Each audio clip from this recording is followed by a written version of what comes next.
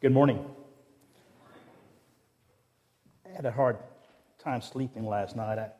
I dreamt that I was standing before you in a white robe giving announcements because my family doctor had lost his. So, seriously, thank you. It is a privilege to be before you. Last time I spoke with you, we were in the Cooper house, and how God has worked. It's amazing. Your family. And so some of you don't know who I am. I'm Ralph Kill. I'm one of your missionaries. I don't know if you knew that or not. You've graciously allowed us to be FCA, Fellowship of Christian Athletes, to be one of your missionaries here in Northeast Alabama. And we're very thankful.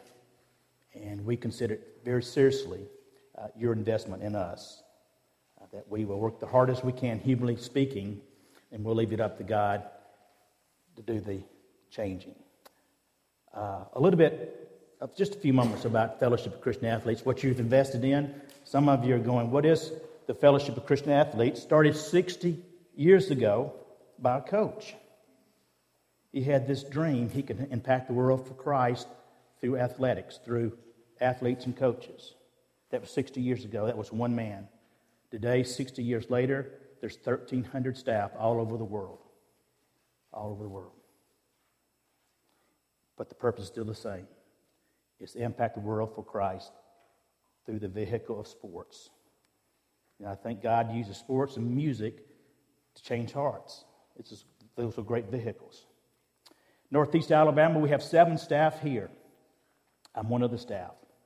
We cover 5 counties, basically 140,000 students. Then we go all the way down to Aniana, that's just north of Birmingham. We go up the state line to Hazel Green. We go west to James Clemens, and we go east to Scottsboro. There's about 450 to 500 coaches that we have a chance to minister to as well. I'll work with the coaches. The rest of the staff work with the kids.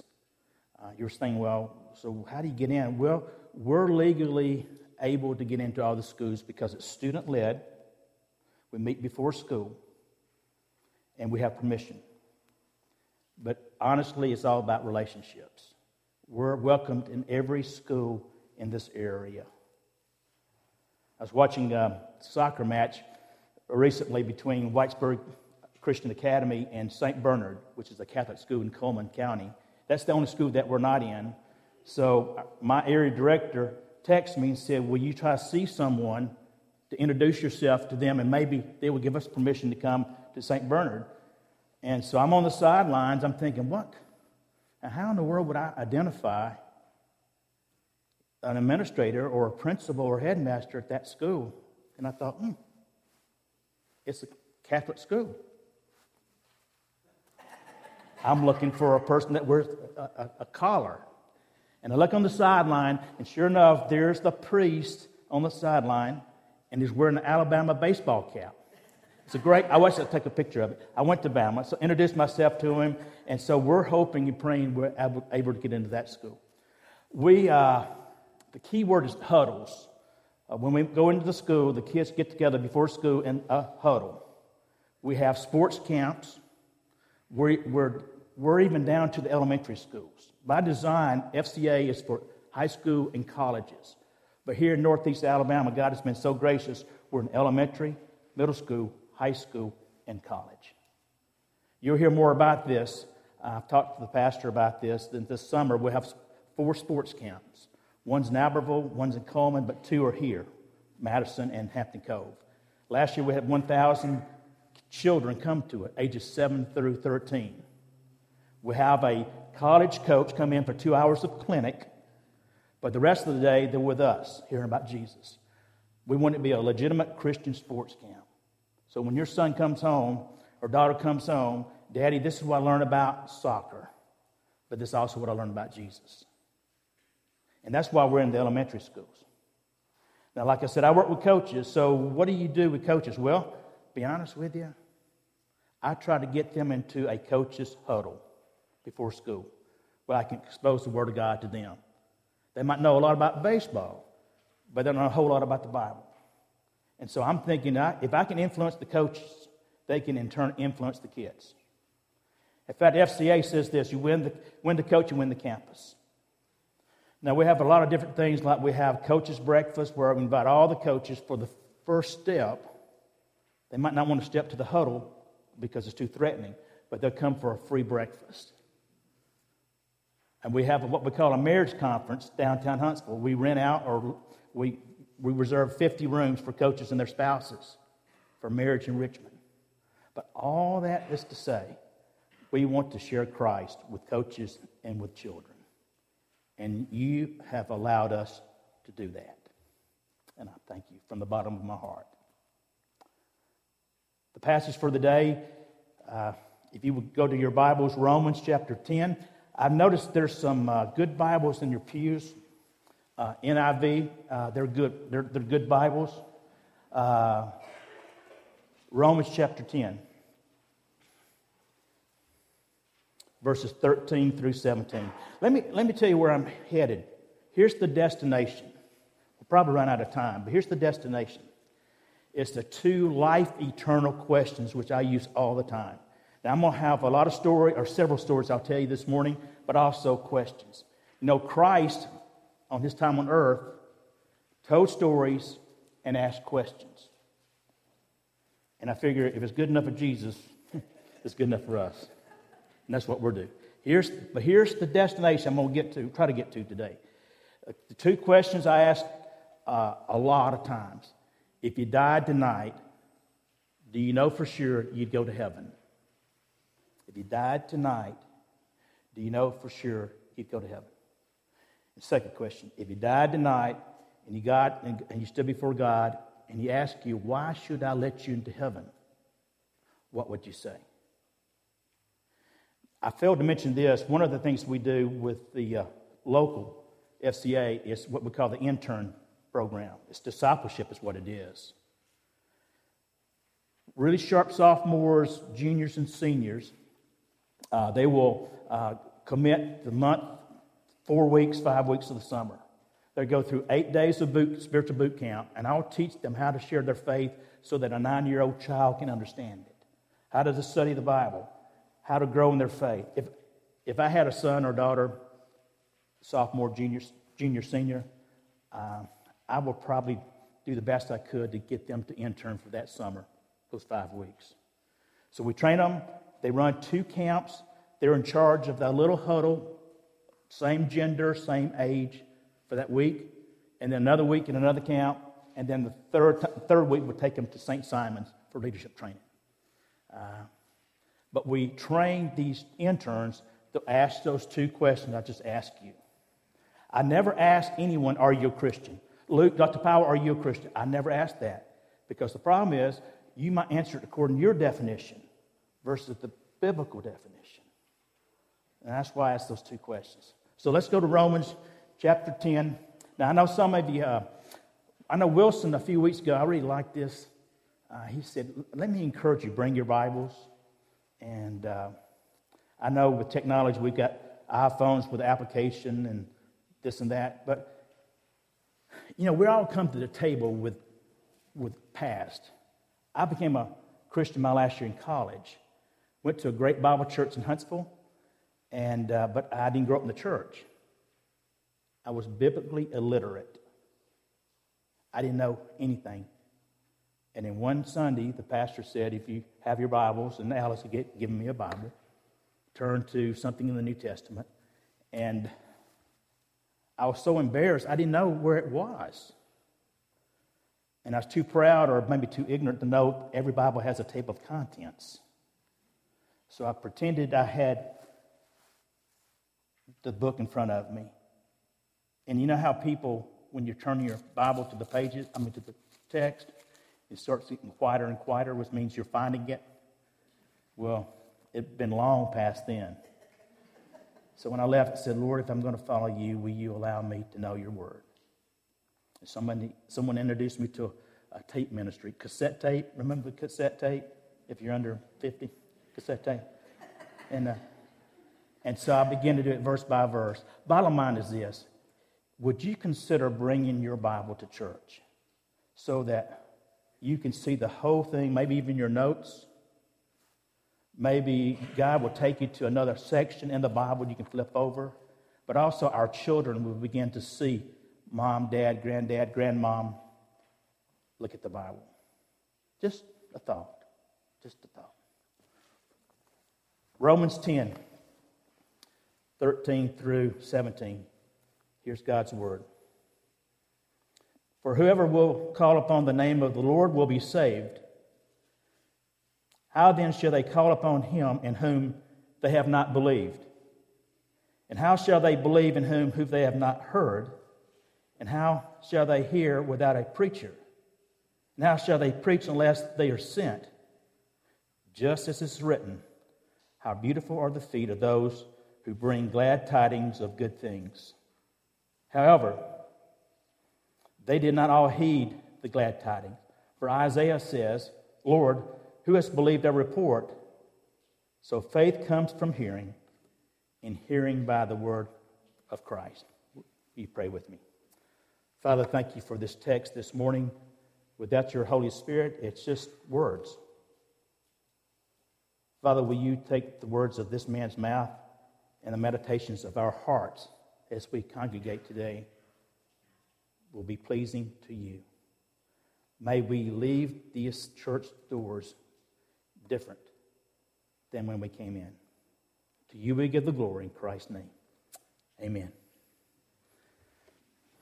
Again, my destination is the two eternal questions.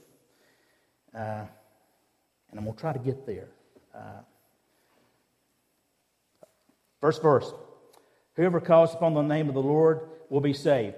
And interesting, that was the Old Testament reading today that John read. And boy, that was lucky, wasn't it? And Joel 2:32. And Joel says in the future, anyone who calls on the name of the Lord will be saved. No matter if you're Jew or Greek or Gentile. No matter if you're black or white, male or female, slave or free. Everyone who calls upon the name of the Lord will be saved. There's no distinction. It's an open invitation. I meet a lot over meals. Coaches love to meet over meals. And some of my best conversations with pastors is over meals. I had a meeting with a pastor last week. It's in New Hope. He has a great heart. He said this. He said, I don't want to advance my church. I want to advance the kingdom.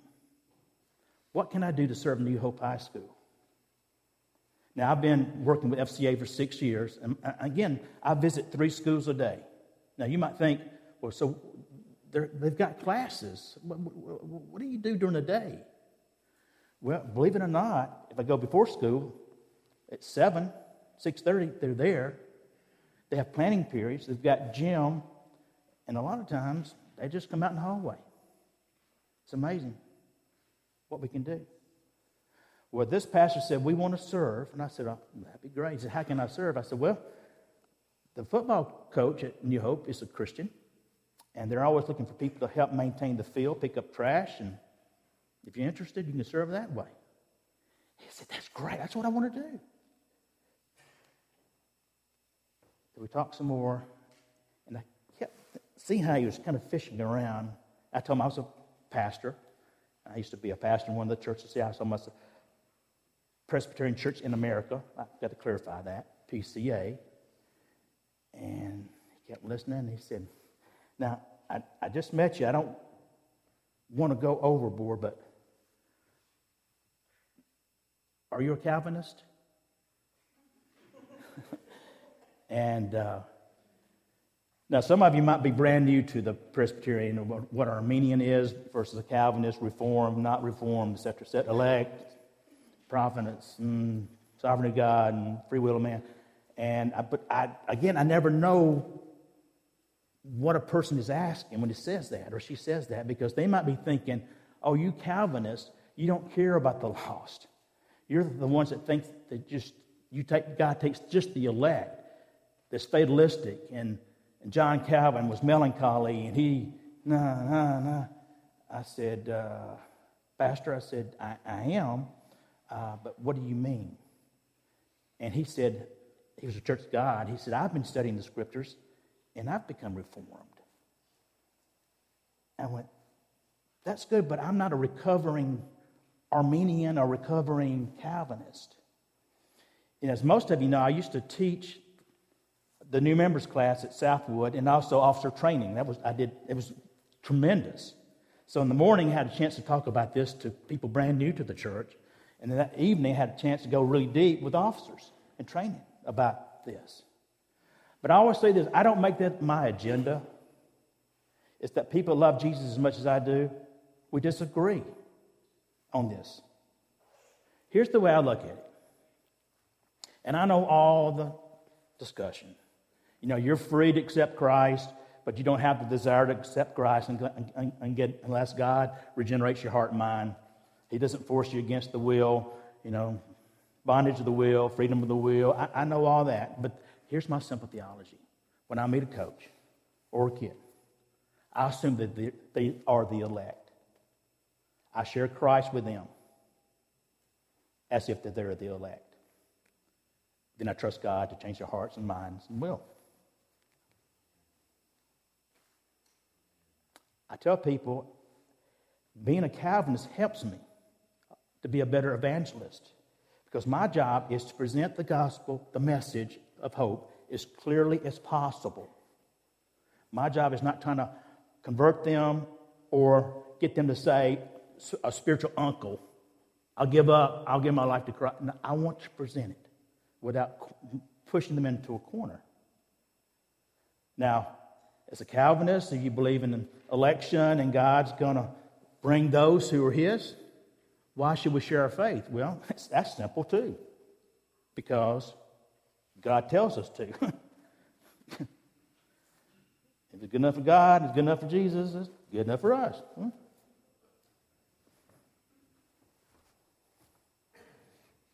Paul goes through 5 rhetorical questions. That being said, the point is how to receive the gospel. Paul says this. How can they be called unless they believe? And how can they believe unless they hear? And how can they hear unless there's a preacher? And how can they hear a preacher unless they're sent? So you're thinking, preacher, that's it. You know, Wilson Shirley, Ralph Kill, Bob Burner with YBL, Young Life, FCA. We'll send them to preach. Well, I started looking into that. You got your Bibles, go to the book of Acts, chapter 8. This is a great story. You know what I love about the stories in the Bible? They're true. They're all true. Look at chapter 8 of the book of Acts.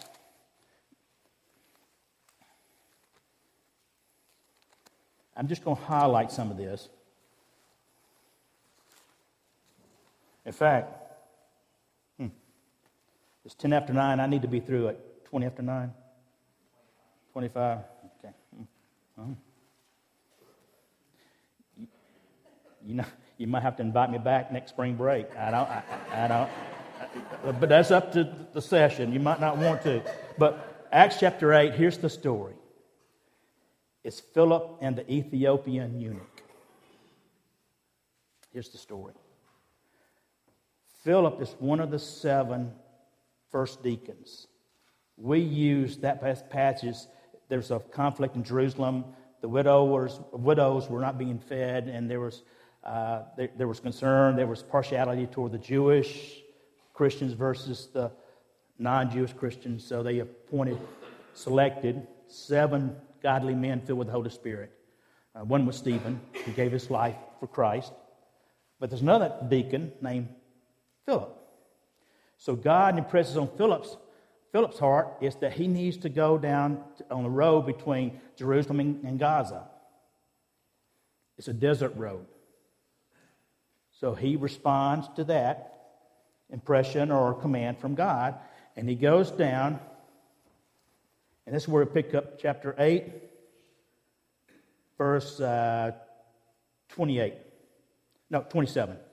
So he got up, he arose, he went, And there was an Ethiopian eunuch, a court official of Candace, queen of Ethiopians, who was in charge of all her treasury, and had come to Jerusalem to worship. And he was returning, sitting in his chariot, and was reading the book or the prophet Isaiah. Now, I don't know if you knew the law back then. You cannot be riding in the chariot reading the scriptures, just like you can't be riding your car and texting. That's another story. So here it is. Philip goes down and he sees an Ethiopian eunuch, which means it's a black man who has been emasculated, neutered, and he's returning back from Jerusalem. Now, if you really study it, he's not allowed to worship, not because he's black, but because he's emasculated. He's not a man. So he's headed back home, and that breaks my heart right there if you think about it. He cannot go worship because of what's happened to him. But somehow he got Isaiah, the writings of Isaiah. Now don't forget, there's no Bibles floating around out there. I'm not sure how in the world. Evidently pretty wealthy, if he was head of treasury for the queen of Ethiopia. So he's on the side of the road trying to read in Hebrew Isaiah, a passage. And so Philip comes and says, do you understand what you're reading? And the eunuch says, no, I can't understand it unless someone explains it to me. Philip says, I can't. So Philip spends time reading through this passage to this eunuch.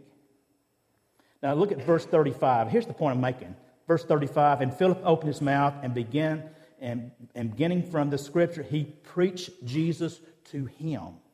The word is preached. So preach is synonymous to proclaiming. So it's not, when it says, send preachers, you're not sending Bob or Wilson or me or other pastors. We're doing it together. Does that make sense? We're doing it together. We're there to proclaim the Word of God. Let's go back to Romans chapter 10.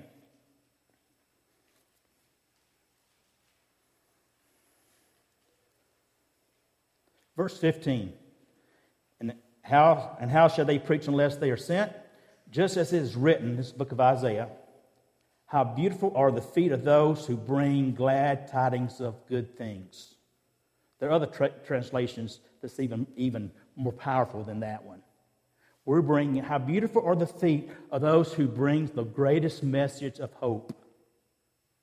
Now, I know it's March Madness, and I know a lot of you folks are watching basketball, and you get a good idea. You can spend a couple, $300 on basketball shoes, Mom. Or, and he's not talking about the feet, he's talking about the messenger. How beautiful are the feet of those who bring the greatest news ever. It's the message, the messenger, and you identify them by their feet. He's not talking about a $200 pair of shoes. He's not talking about an expensive pedicure. I don't know how much pedicures are today. Shep Park, last time you went was... So we're not talking about expensive pedicure. We're not talking about shoes. We're talking about the message of Christ.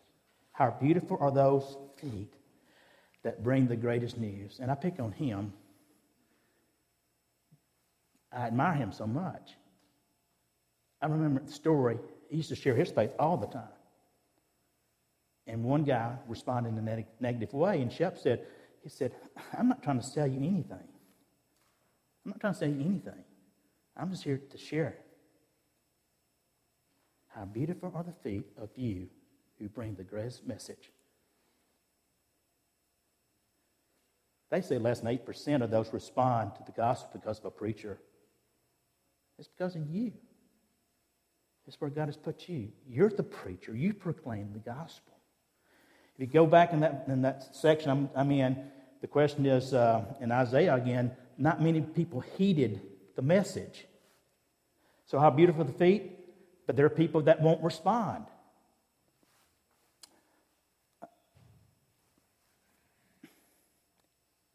Here's the quick story. What I love to do is take coaches out to eat, and I ask them about their faith, and I try to lead them to those two questions. If you die tonight, do you know for sure, and what would you say? So I was doing a Bible study at UAH, and I was walking out, and I saw a brand new coach, and I introduced myself to him. He was a new soccer coach from England, and he'd been at Delta State coaching before he came to UAH. Introduced myself to him. I said, Coach, I'm Coach Ralph Kill. They call me Coach, by the way. It's just open doors easier. Have you ever heard of FCA? He said in that British accent, yes, I have. And he said, some of my players were involved at Delta State, and if it works for them, good for them. Well, wow. I didn't say that in my heart. I said, wow. And I said, Coach, I'd love to take you out for breakfast. Blue Plate.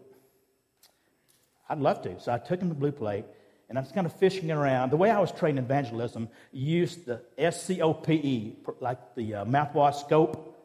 S stands for secular, kind of how you doing, where'd you come from. C is your church experience. O, our church experience. P, my personal story, which I hopefully share in 3 to 4 minutes. And then E, the eternal questions. Remember the 2 eternal questions? So I'm trying to get them there. So I said, Coach, I said, you grew up in England. I know that less than 10% of England and Europe go to church anymore. Could you share your experience? He said, well, we as a family went to church on Christmas Eve, and after that we went to the pub, and that was it. I said, wow. Well, I didn't say that. In my heart, I said, wow. I said, Coach, have many people trying to convert you since you've been in the States, especially the South?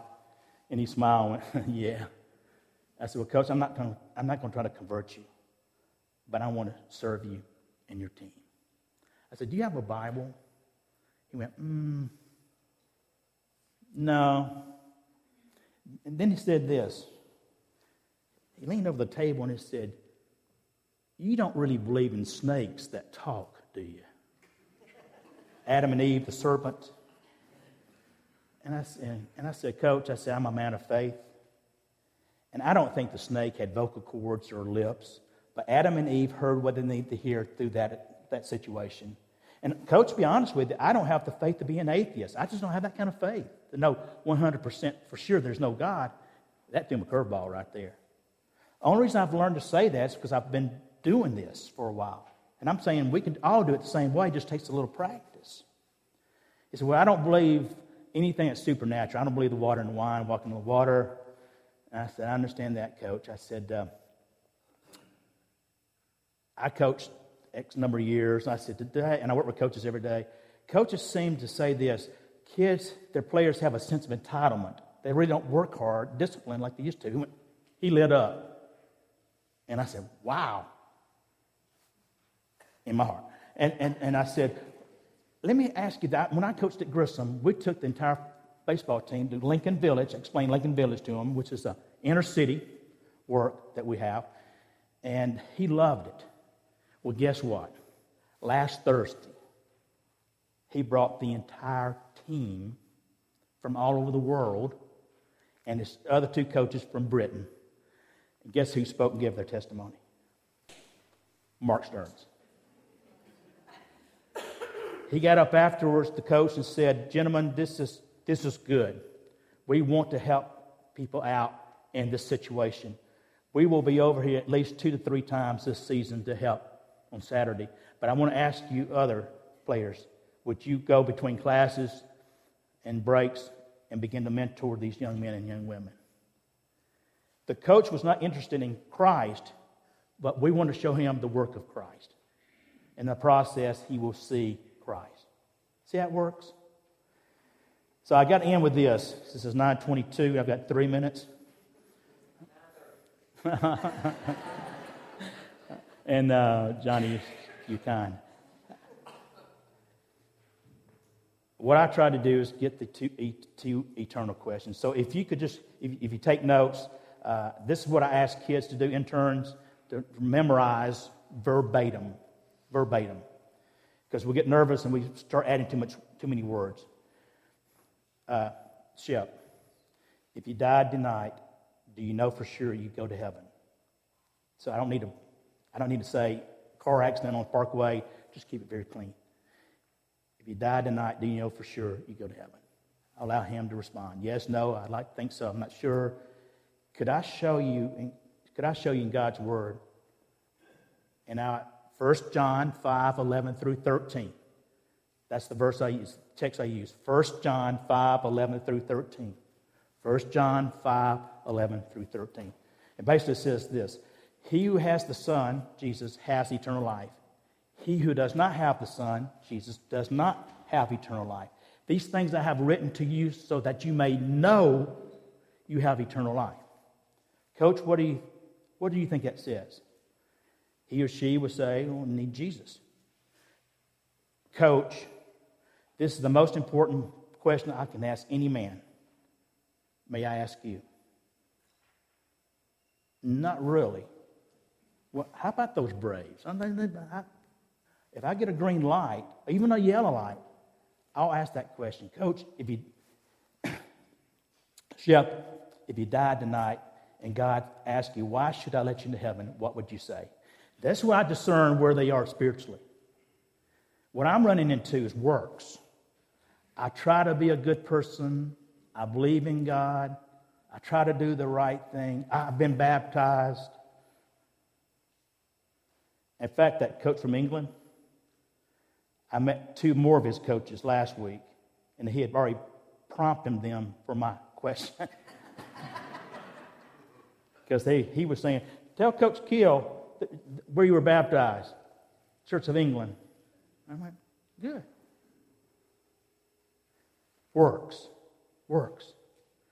I would take him to Ephesians chapter 2, 8, and 9. For by grace you've been saved through faith, not of works, lest no man shall boast. Basically, it's a free gift from God. And then one more. Romans 6:23. Most of you have been trained on this one. If you've been in Young Life or Navigators, it was a Roman bridge. For the wages of sin is death, but the free gift from God is eternal life through Christ Jesus, our Lord. Right, Hudson? He's got that memorized. He uses it all the time in his huddle at sports camp. And I try to visualize this, and I'm going to just be really fast on this one. Here's how we teach it. God's initial plan is to have a relationship with His creation. That was God's plan. It's for us to love Him, to worship Him, glorify Him, and enjoy Him forever. But there's a big problem that caused a gap, just like that gap right there. It's called sin. It's high mutiny. It's treason. We've turned our back on God, and the law says we shall not be reconnected to Him. We're not part of that relationship. So we're separated. We will die, and we will be judged. How do you get back from that side to that side? How can you jump the gap? You can't be good enough, and no matter how many times you've been baptized, it's got to be Ephesians 2, 8, and 9. God's plan, man's problem, here's God's solution. It's that cross right there. And that's what we actually draw that. I actually draw that on a napkin to give to a coach. I said, Coach, Christ Jesus on that cross, He was our Savior and Lord. He was the only one that could pay the price to get us back home. That make sense to you, Coach? Yes, sir, it does. Here's how do you get then? And I said, Coach, it's as simple as ABC. A, you admit, confess. You admit, you turn your back and you admit, I've tried to be my own king of my own kingdom. B, believe. I believe what Christ did and what you said. And C, I commit my life to Him, to you, God. A, B, C. Coach, is that where your heart is? Yes, sir, it is. Can I bow and pray with you right now? And that happens. So that's the plan of salvation right there. If you die tonight, you know for sure you'd go to heaven. And what would you say if God asked you? Then I'd lead them to that Roman bridge. We're out of time. How beautiful are the feet of those who bring the greatest news ever, and that's the gospel of Jesus Christ. Here's the question. If you can't answer that second question, if you can't articulate what would you say, I'm concerned. I'm concerned. Now, maybe you believe that. Maybe you just never articulated. But if you cannot say to God, I'm here because of the grace of God, I've committed my life to Jesus Christ as my Savior and Lord. If you're not there, you're not part of the family. We're religious, but we've never made that commitment. You're not one of God's children. And here's the invitation I give. Again, I'm ordained PCA. I'm going to give you an invitation. A Presbyterian invitation. If you have not given your life to Christ as Lord and Savior, if you cannot answer that question, why should us in heaven? This is the day to do it. That's a good day, Sunday. Bow with me, if you would. Father, we thank you for this day. Thank you for your text. Thank you for your many, many words you've given us. Thank you for the greatest message ever. And Father, those who sit in front of me, if a child or a 90-year-old have not given their life to Christ, this would be the day that you have made. May they give their life to you. In Jesus' name, amen. Thank you. God bless you.